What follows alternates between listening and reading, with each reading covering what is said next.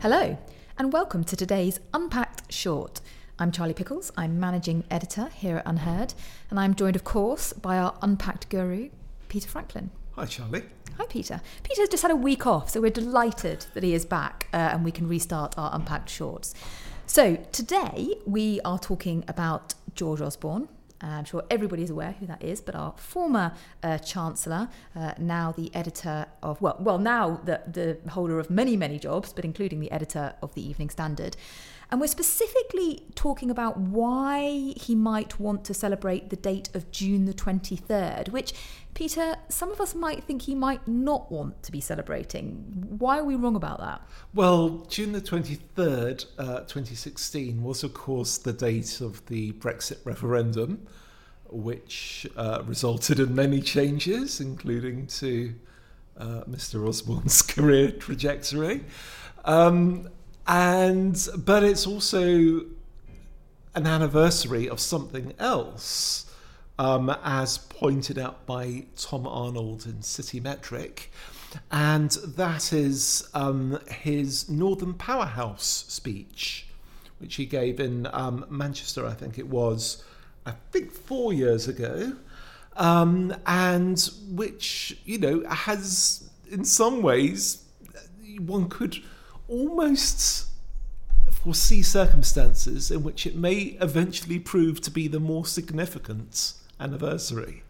Very interesting. Okay, so most people will know what the Northern Powerhouse is, but just for anyone who isn't aware of what that means, can you just quickly, in a couple of sentences, explain what was George Osborne's speech about the Northern Powerhouse? Basically, it was about England's northern cities, which have been bywords for post-industrial decline for many decades. Sort of like the American Rust Belt, really. That's the kind right, of flyover yes. communities, as we would call them. Indeed. But seem to have got a real boost from this new ideas of devolution away from London, empowering local community leaders through, for instance, the election of metropolitan mayors, and other sort of decentralising measures like that, all coming under this rather good slogan of the Northern Powerhouse, which, unlike most government sort of political buzzwords, has stuck around, and actually the north of England has kind of made it its own. And I think it's if you look at what's happened since, by and large, we've seen, really good levels of job creation in the north as well as the south, which, for recoveries of the British economy is fairly unprecedented, that you've had kind of parity of recovery between north and south. And this, it's really about rebalancing, I suppose, the economy. And actually, this is was the subject of an article, a very good article we had recently from Philip Blond.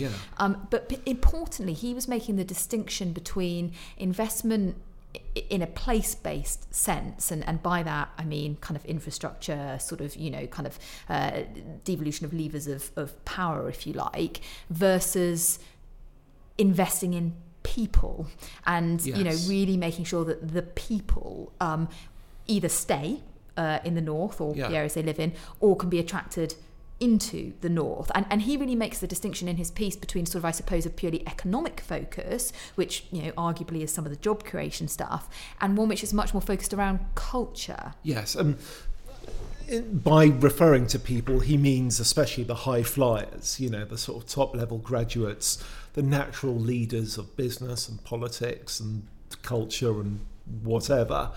And it's true that in a lot of countries, you see that the most talented individuals, if you want to think of talent in that way, is in sort of the more sort of economic backwaters. They often lose their high flyers as they go to the capital cities, the big sort of metropolises and more kind of thriving areas. And it's a bit of a vicious circle. And so the point that Philip Blond was making is that recovery does depend on these areas being able to retain their natural leaders, or indeed attract them from elsewhere. Okay, and so we want both people and infrastructure, though, and kind of investment, as well as true decision-making power in these communities. And that's one of the things that you really focus on in this Unpacked. It's the idea that it can't be devolution designed by London or designed by Westminster. It actually has to be decisions taken by and for the people in those local communities. Absolutely. And it's having people that really understand an area should in itself result in better decisions, right? That should be obvious, although it hasn't been that obvious to the civil service and the power brokers of Whitehall and Westminster for many decades. But there's another reason, is that it's not just the quality of the decision making, it's the fact that the decision making is actually happening in those communities and makes it worthwhile for people to, the high flyers, to say, actually, I'm staying here because for the first time in ages, we're actually in charge of our own destiny. And this links back, Peter, to your point that you made at the start of the conversation around the metro mayors, because one of the kind of perennial criticisms, if you like, of local government has been the calibre of people who are there. And so, one of the arguments against devolution is that, they haven't got the capacity or the capability in local areas to actually use these new powers. But actually what we saw with the Metro Mayor elections was some really big beast individuals standing there because they understood that they would be able to affect real change. Absolutely. And I think this is one case in which the British can learn a few lessons from the French, because in France, even cabinet ministers often remain city mayors. Because they are cabinet ministers. Yes, and while they're senior people in Paris, they're also running cities back home as mayors, because it's seen as such a high-profile, important job that it adds immensely to their status as national-level politicians. Well, and arguably you could say also keeps them more connected to those communities that in cabinet they should be able to represent. Well, indeed, yes, there's that as well. But it's seen as a genuinely important job, and if those cities are truly running themselves, then it is a really important job. So, I think what we've seen over the last 4 years is increasing confidence in England's Midlands, northern cities.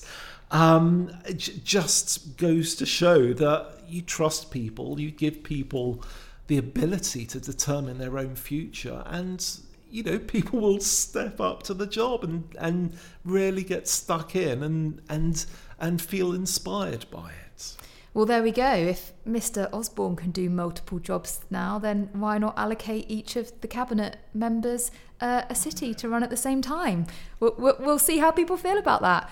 Thank you very much, Peter. As ever, a fascinating discussion. Thank you, James, for producing this podcast. And of course, thank you all for listening. Please do subscribe if you haven't already, and rate us if you've enjoyed this conversation.